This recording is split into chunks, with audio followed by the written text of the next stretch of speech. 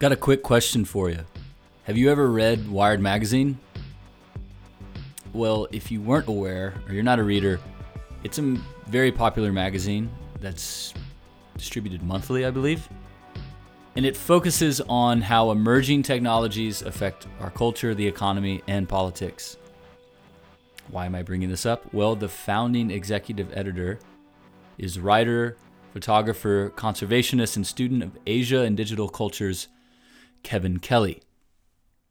Kevin Kelly has been one of the masterminds behind Wired's incredible content and has kept readers in tune with our relationship with technology. Kevin's also written a number of amazing books that have helped me remain an optimist towards our technology acceleration.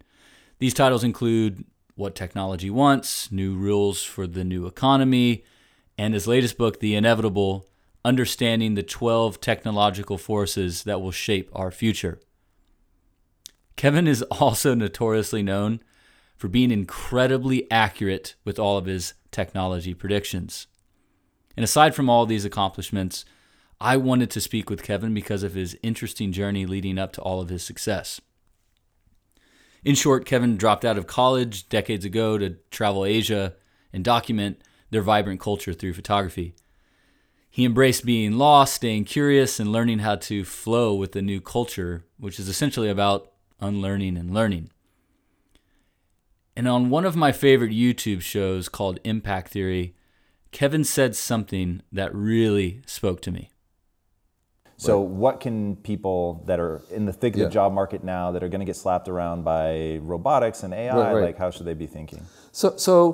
A very common question, really related, that a lot of parents ask me is, I hear all this stuff is coming, AI and the VR, and what should my kid be studying in school? And I think really there's no language that's going to survive very long. There's very few even skills that aren't going to be obsolete by the time you graduate. So most of the jobs that you will have, I'm talking to somebody maybe who's in the high school right now, are probably jobs that don't exist right now. And so then this idea of, the only really skill you want to learn in, say, school is the meta skill of how to learn. And what's really interesting to me is that that's almost taught nowhere. And it turns out that almost nobody, including me, really knows how we learn ourselves. So it's not just how to learn, but how you learn best how to learn. That's a high bar. And to do that is not going to be something you're just trying around. You need to have teachers. You need to be tested. You need to be scored. You need to practice. There are lots of different ways to learn. So each variety you have to test yourself and become better in that. And so to actually learn how to learn would require years of discipline improvement. And we don't have that. So that means that neither I nor you really have learned how to optimize our own learning. But that should be the general common thing that you're going to be taught in school, and that when you graduate, you have a meta skill of knowing how you learn, and whatever kind of problem comes up, you at least know your best method for learning that. I'm fortunate that Kevin made time to discuss this with me on time off.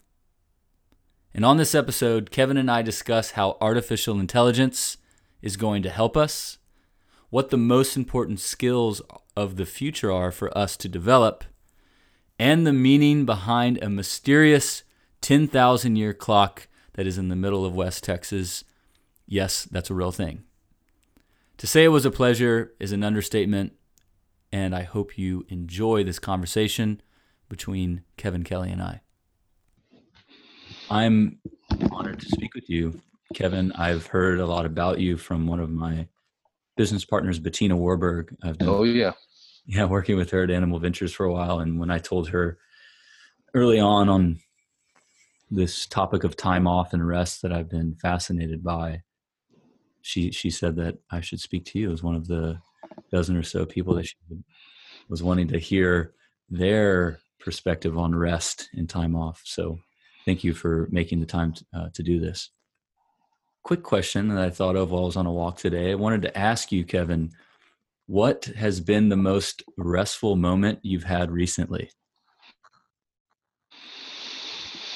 Oh my gosh. Restful moment recently.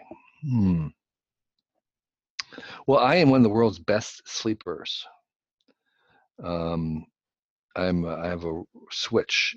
I lay down, turn the switch, and then I'm out. And then in the morning, I turn the switch on and I'm up. And I also take power naps, and I turn the switch off, and in 21 minutes, I wake up and I'm on. And when I'm out, I'm out. I get really good rests every night. Wow.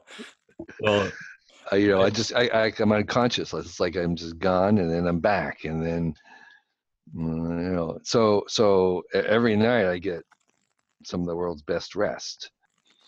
is this a muscle that you've trained over time? I have no idea, and also I'm not affected by jet lag either. It's the same thing. I just turn the switch and it does it. So in that kind of rest, like sleep rest, I don't know. I just have blessed and born with this sort of this weird thing, with kind of maybe a rest in a broader sense of kind of stopping. I'm trying to remember. I think there was like a Sunday afternoon before my last trip or something where actually like I decided not to do anything productive. Mm-hmm. And I don't even remember what I did, but it wasn't very productive. And so that was a rest. I think for a very long time, we really try to treat Sundays in a kind of Sabbath way, meaning not that we didn't do work, try not to do the required work, but we at least try to treat it as a different kind of day than the rest of the week, and to break the routine. So I wouldn't do overt kind of work on until from Saturday evening to Sunday evening, but it would at least try and do different things and to try and break the continuity of the rest of the week and interrupt it with rest or playfulness or different kinds of work. That's wonderful. Sundays has always been a bit sacred too of my background. And I was raised on a farm in Texas, and Sunday was literally centered around one meal, which was dinner that both sides of the family helped produce and put together. So Sunday, it's a nice little reset before the rest of the week. Yeah, it is. And as I was just, one of the things I've said about Sabbaths is in general in Sabbath, like taking a Sabbath or sabbatical, is that we take a break from the things, not because they're bad, but because they're good. So I think trying to take a break off of the screen, a Sabbath from the screen, is not because the screens are bad, but because they're so good. And the same thing about work. Work is good, but we take a break from it, not because it's bad, but because it's good. Speaking of sabbaticals, Kevin, from 1971 until about 1980, you did a ton of exploring. You dropped out of university, took incredible photos around the world, and then also rode a bicycle around 5,000 miles across the continental U.S. Looking back, what value was in that time off for you? Yeah, because it wasn't time off. I mean, I wasn't thinking of it as time off. That was my main thing. That was my work in a curious way. I would actually occasionally take some days off from what I was doing, which was I was photographing every day, except for the bike ride when I was journaling and I was sketching, and I would do that every day. And so it was sort of the opposite of taking time off. I was very intense about and deliberate about what I'm doing, which was maximizing the amount of learning, maximizing the amount of kinds of photographs I was trying to get every day, and only occasionally taking some time off. I probably didn't take enough time off at that time. And so, people who say, well, will look back and says, well, you didn't have a real job and therefore you're off. But,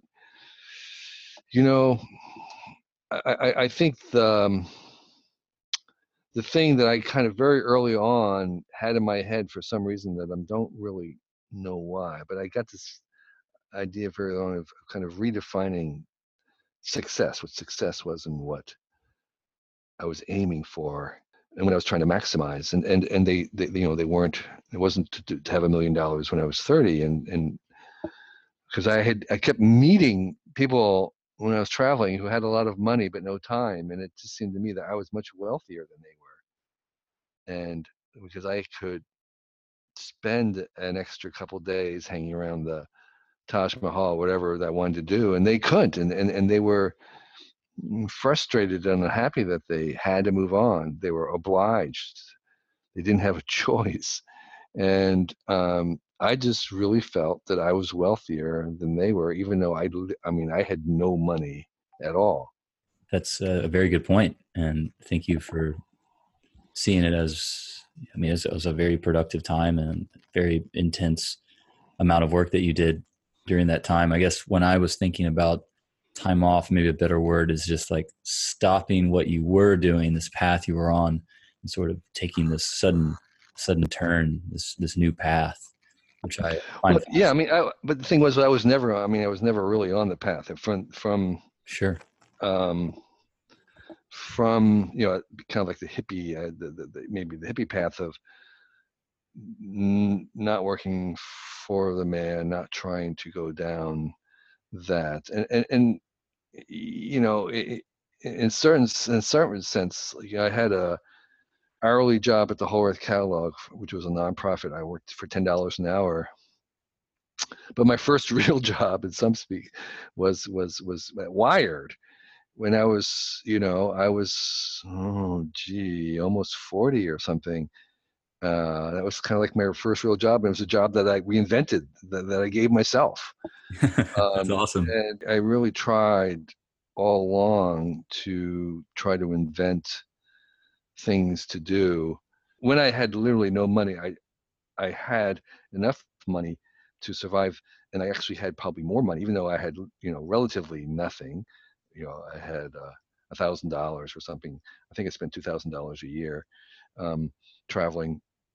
I was a rich man compared to a lot of the locals, and part of that kind of the lesson for me was this kind of the relative and kind of weirdly absurd value of money, that it's people were struggling to get enough to eat. Because of the luck of where I was born, through no fault of my own, would have a currency that was much more valuable than theirs through no effort of my own. And then there's people tons richer than me who, again, were lucky in their circumstances. And so it's sort of like, it's all a matter of luck in some ways. And even my success at Wired was always luck.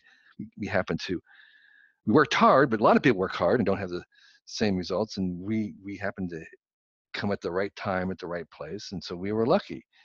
And that luck, I think, evens out some of the, I don't know, some of the desire for it, because it's like, you need enough to survive. But what my travels in Asia taught me was you don't need that much.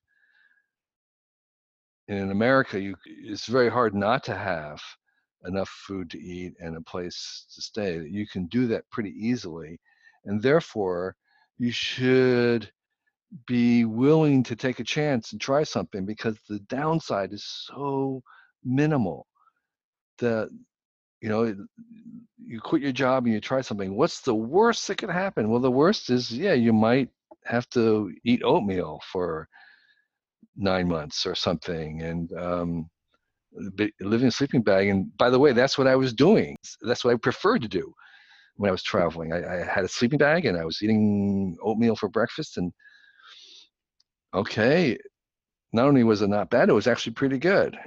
And so I think what I had a taste of pretty quickly was the idea that you could have a lot more interesting, a lot more fun, and a lot more upside actually by taking chances and not following the usual route. And that the downside for all that, if it didn't work out, was actually not so bad. Not bad at all. Yeah, not bad at all. I did about 4,500 mile bike ride right when I graduated college because it didn't feel right, the job offer I had to go work for Accenture. It just didn't feel right to me. So rather I joined a fundraising group to bike from Texas to Alaska. And that was a lot of labor. Don't get me wrong. It was a lot of pedaling, as you know. But the moment on the bikes and the individuals you meet each day from town to town, people were so giving. And like you said, we're lucky to be in this nation that sort of communal element is there. And I just remember spending next to no money, having more food than I've ever had in my stomach. And after that, it was like, seeing the iPhone come out at the same time. And I was just like, I don't know if I am doing the right thing or if I have the necessary skills and knowledge. But what I do know is the other side of the fear that I once had was actually the worst that can happen is I can get on a bicycle and ride around the U.S. Yeah, exactly. Right. Exactly. Right. Yeah. Yeah. Yeah. The worst that could happen is you could go back to India and live on $2 a day, and it wouldn't be so bad. So that's one of the reasons why I really encourage the young to travel. There's a lot of reasons. And in fact, I feel so strongly about it. I really think governments should subsidize the youth to travel in some place far away that's very different. And one of the many things that you learn that way is, what's the worst that could happen? And you actually live kind of like the worst, and you come away realizing, oh, it ain't so bad. So that gives you great confidence to try something riskier. It's a great lesson, a foundational lesson in learning how little you could actually live and be somewhat content. I may not want to live your entire life like that, but for a period of time, it's actually a strength. It's actually something. Again, we're talking about like vacations. It's actually, it's a almost alternative mode that is useful, and knowing that you can survive in that mode, and that mode can give you the confidence to try something hairy, audacious, and ridiculous. So you've mentioned a few times that, and I'm fascinated by this topic, that one of the most difficult things about learning something new is actually unlearning the old. And I want to talk a little bit about unlearning and how we can exercise and strengthen that unlearning habit. I know travel is obviously one of them, right? When you go to India and it's entirely different from, rural Texas, you have to unlearn a lot to just, make it by there, or to be safe, let's say. In addition to travel, your thoughts about strengthening that unlearning skill? Yeah, it's like learning a language is a lot about that, because you have certain habits your mind runs in, and I think that's a lot of learning. Some of it's muscle learning, and so you have to overcome previous tendencies, previous muscle memories, and so you're in fact kind of unlearning it, putting yourself what the Zen people call beginner's mind, where you are permitting yourself to, you're humbling yourself, really allowing yourself to make mistakes and fumble, and to not be embarrassed by not knowing or making mistakes, etc. So part of the unlearning is being comfortable with being stupid, being comfortable with being ignorant, being comfortable with being clumsy and starting. And so you are back at that beginner's mind where you are going to be at cross purposes and you're going to fumble. And I think unlearning also entails kind of not, what's the word I want? Not feeling comfortable, not being uncomfortable, being unconfident, being momentarily anyway not at your best. And it's not easy to do. We have a natural revulsion against that state. We, particularly the older we get, the harder it is to be in that beginner's state, because we've worked our entire lives not to be there. And I also think that there's a huge parallel in that mode with companies. Companies and are like humans. Like when something new comes along, you have to sort of unlearn everything that the company is about. So the company, like a person, is striven all their lives to be excellent, to do good work, to pursue this sort of excellence, which is not what you need when you're learning something new. You can't be perfecting things. You have to kind of retreat back down to the beginning, where you are dealing with things that don't work very well, that are unproven, that don't make very much sense. And the better and more successful a company is, the harder it is to devolve in that way and get back to the beginner mind. And I would say the same thing about people. The more successful you are, the harder it is to do that. The harder it is to forget your success and kind of unlearn your success and get back to that kind of that mode where you don't know what you're doing. And it's hard. It's hard to do that, because we not only have a natural allergy to it, but if we're successful, we don't have those muscles anymore. And so I am trying myself to keep learning new things, to get back into that mode where I don't know anything and it's not working, and I'm clumsy, and it doesn't work. But that's really the only way to start. I mean, you're someone who has studied technology, predicted it accurately in many cases. Are there some exercises you do personally to tap back into that beginner's mind, child's mind, that's repeatable for others? Right. That's a great question. Well,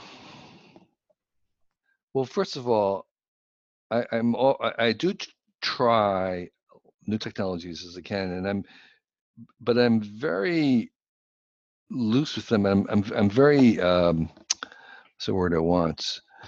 I am not hesitant about letting things go. While I would try everything, I don't actually stick with a lot, and that's partly to kind of allow myself to keep trying new things. It's sort of like the old. I used to, like, when I started a movie, I had to finish a movie. It's like, nah, I'm way past that now. It's like, same thing with books. It's like, no, I'll give it a try, but I am not in any kind of. I don't feel any commitment to finish things, to stick with them, because there's just so many choices that we have to, I want to kind of follow through on the ones that are most promising. So with technology, I find that I do best with technology in talking about its future when I have some personal experience with it. And so I do try to seek out, and I struggle with all, that's like anybody else. You get a new system, a new thing, getting WeChat loaded on my phone was this, complicated thing. I had to have, there's always this endless little travails of adopting new technologies, and it's kind of frustrating. But part of that payoff is if I can get them working, I can try them, and I can feel what they are, and I have some sense of how they operate in the real world. And I think that's really very, very important when technology, because I'm always astounded by the number of people who are criticizing technologies that they have never used.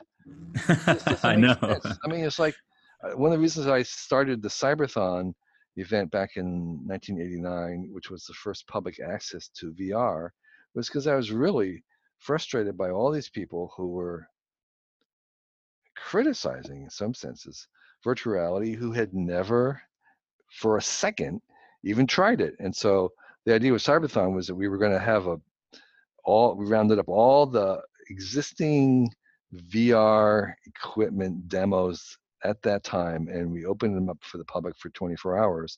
It's like, here, come try it out and then talk about it.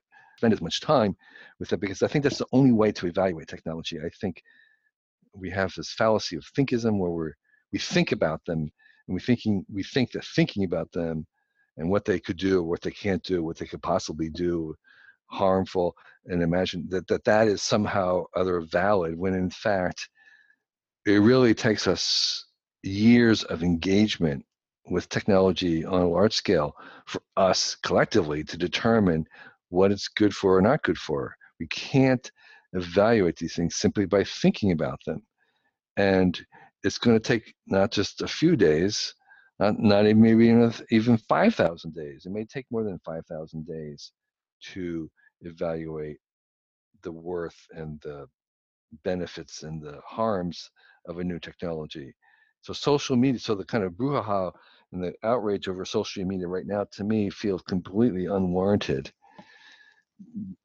because it's too early in figuring out what they're good for. We should not that, I mean, if they're causing harm, okay, there was a mistake, it was not useful, let's try something different. It's not a social moral failing. The lesson of Silicon Valley is that you don't make failure into a moral issue. Failure is how you learn. Failure is the necessary steps in innovation. Is you try stuff. You don't want to penalize failure. And right now, people are making the failure of technology into a moral issue, and I think that is actually not useful. If I love that event and that was in the 80s, correct, that you put together? Yep. Mm-hmm. That's amazing. If this is a fun question, if let's say we could make more than one of those today, and maybe it was more than just 24 hours, if it was something with a little more depth of time, what technologies, because VR at that time was very out there, and you allowed people to experience it before commenting, what technologies today would you want people to have a high interaction with, addressing a similar problem of opinion before experience? Self-driving cars. Ooh, that would be fun. Everybody should be riding around self-driving cars for several years before they're allowed to have an opinion about it. Self-driving airplanes, self-driving flying cars. AI is in that same boat. Right now, any of your listeners can purchase AI on Amazon, Microsoft Azure, Google, IBM, and they should buy some AI and fool around with it, and that will educate them more about the possibilities and the dangers, if any, of current AI, and rather than just sort of rely on Hollywood movies for what people think AI is. I've been spending a lot of time in the area of deep learning, and a part of that understanding of that we have in our courses is actually dissecting very common, highly used moments on web applications that we use today, or mobile applications. And you realize you're already interacting in favor. A lot of these moments in these applications are an AI that's learning over time. And I wish there was some sort of view, like a shadow app that could sort of dissect some of your most used applications, just so you're aware of what's happening behind the terminal, rather than letting the headlines just speak for or what it might become. Right. So yeah. So again, our imaginations are working overtime, we're imagining mostly all the things that could go wrong with it, and I think that doesn't really sync with what's actually going on. And not to say, we all know that the future can change and things can, get better or weirder. We will do better at managing our technology through use rather than through thinking about it. It's by engaging with technology we get to steer. If we prohibit or outlaw it, we don't get to steer it because it's going to happen anyway. Yeah. And so, I engage. I mean, I advocate high engagement with technologies, and that's sort of coming back to your original question. And we've drifted here. So that engagement is the way that I try to learn and unlearn about them, is by, as much as possible, engaging with them through use. So, my larger umbrella of study, Kevin, is I had a friend tell me I should start pitching it as an antidote to burnout. So it's less about time off, because some of the times that doesn't just mean you're relaxing, on a beach in a hammock. It sometimes is very active. It's like rest for some people can be active. It's more about the time off from like the day-to-day grind. What does unplugging look like and time off look like for you to tap away from your usual work? Yeah. So I'm a big believer in Slack and sabbaticals and taking breaks. And when I travel, I'm not a very mobile person to begin with, but I'm even less so. I don't have any social media on my phone, and very few people know my cell number. One of the reasons why I'm old school email is that I can control it.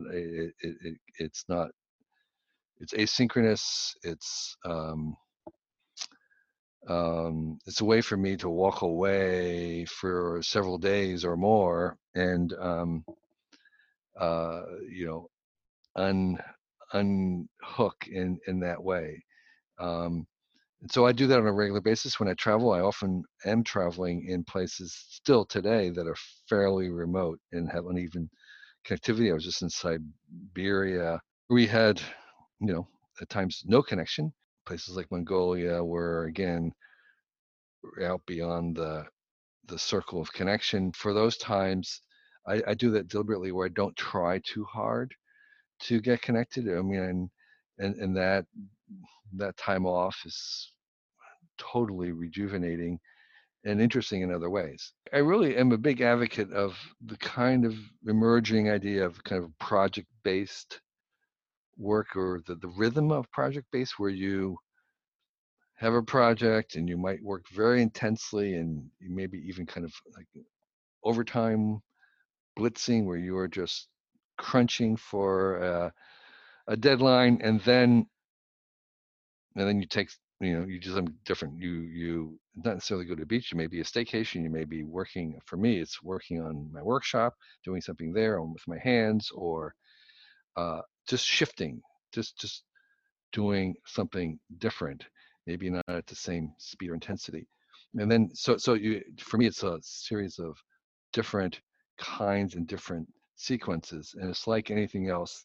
It's that variation, and I think that gives a richness to your life. And it's the same thing about your diet. For me, it's not like not eating certain things or whatever. It's just making sure you have a variety of stuff. With some junk food here, and you've got some nice healthy foods there, and there's just, there's a variety. And so the variety is, for me, more important, and the rhythms, rather than this or prohibition of that or that. The variety aspect, fascinated. Just took notes there on a new category of my ongoing study. Based on the machine accelerated future that we're seeing, do you think humans, and I bring this up because I'm noticing a lot of the deep learning applications today are obviously, and other machine learning instances are taking over these narrow use cases that typically for humans are very mundane and error prone. But as that accelerates and machines are handling more and more. Do you think that's going to allow humans to have more or less time off, or the word you said, diversity, variety?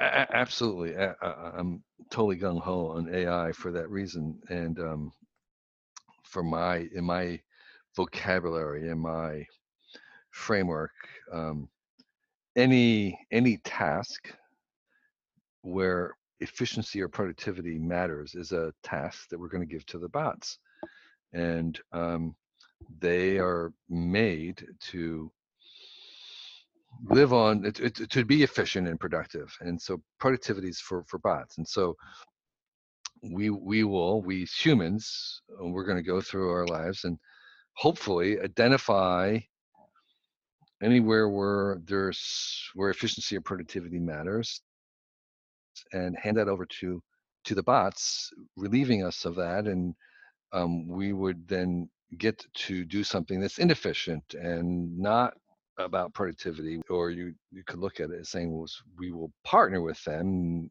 and they will do the productive chores, and as a team we will accomplish, because what our role in that partnership is in places where uncertainty reigns, because the machines, I think, for a long while are not going to be as comfortable with a certain uncertainty as we are. And so if you want to answer, you ask a machine. If you want a question, you hire a human. And I think what we're doing is what we can do as humans is all the things that we love to do, which is like explore, discover, create art, hang out and small talk and have human experiences. And not one of those things is efficient. They're all highly inefficient. They waste time. And you have dead ends when you're exploring, and you've got failures when you do science, and you create useless stuff when you're making art. And so we hopefully will be liberated by the AIs to pursue more of that kind of work. And then when we invent some new desire and decide to satisfy it with things that we've made, in the beginning, we don't know what we're doing. There's a lot of uncertainty, and we'll just try stuff, and it's not very efficient. But over time, that brand new thing will begin to acquire habits, and it will begin to see what's repetitious, and that there's a lot of it that's can be efficient and and productive.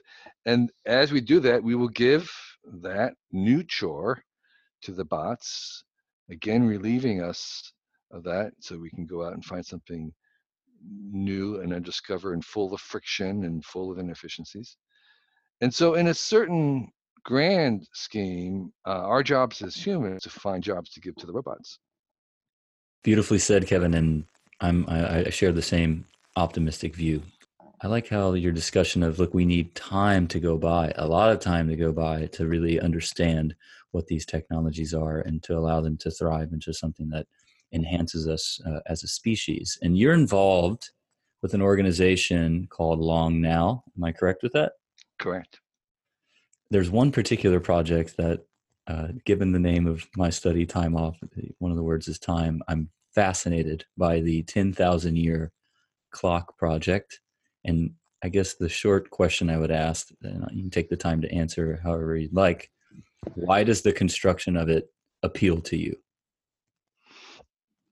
For the benefit of the listeners, the clock of the Long Now, the 10,000 year clock, is a real clock. It's a very large clock that is being built inside a mountain in West Texas, and it's being built inside a vertical tunnel about 500 feet tall. The clock is hanging in that huge vertical tunnel, and a lot of the clock is actually chimes that will be rung once a day for the next 10,000 years, and each time they're rung, they play a different melody, whether anybody's there or not. And the clock is self-powered to run off the differences between the day and night at the top of the mountain. and it's corrected and synchronized with a lens at the top. So the clock is keeping time by itself, whether or not humans are around, in theory, for 10,000 years. Yet the clock only displays the time of the last time it was asked. So it doesn't have to be wound to keep time, but visitors have to wind it to update the display of the correct time, because that takes a lot of energy. So there's a turnstile that takes 3 people to turn, and you turn it and you're moving, and you're basically updating the display of the correct time. So there's some human involvement just to see the time. So the purpose of all this clock, which is in this mountain in West Texas, and it looks like the clock has always been here. It's this really beautiful, ancient thing that's sort of been inside the mountains, kind of like, like the Lord of the Rings. It feels like the clock has always been inside the mountain. And the purpose of this clock is to encourage us as a species, as a civilization, to think about long-term things, to think about making things in civilization scales. It's thinking about starting something that may take more than your own lifetime to finish. It's about taking the long view on things and thinking about future generations, because this clock is going into a future generation. So this is kind of a reminder that it is possible and responsible, maybe, and certainly maybe cool, to think about long-term things that take more than a quarter to make, takes maybe longer than 5 years to make, takes maybe longer than your own lifetime to make. That, we right now are the recipients of people who made something long before we were born, and we're still enjoying the roads and the plumbing and the other things that previous generations have built. And we should also be investing into things that may last many generations, and that's what the clock is meant to do. Well, as someone who grew up obsessing over the cosmos, the many Carl Sagan statements around, yes, this amazing little short history that we have, and the gifts that have been given from generation and generation. From that part of me, I have a huge smile on my face. And also, as a native Texan, I'm just happy to know that this beautiful clock is in the desert in West Texas, which is one of my favorite areas. Yeah, it's sort of near Lubbock, I guess. Yeah. Wow. So there's not much there, and right now it's privately owned. Jeff Bezos owns the clock. He's the one who's financing it, and he has promised that it will be opened to people to visit it in some capacity in the future when it's done. It's not done yet. Yeah. And that pilgrimage will be quite an arduous thing, because it's in the middle of nowhere. You have to hike in.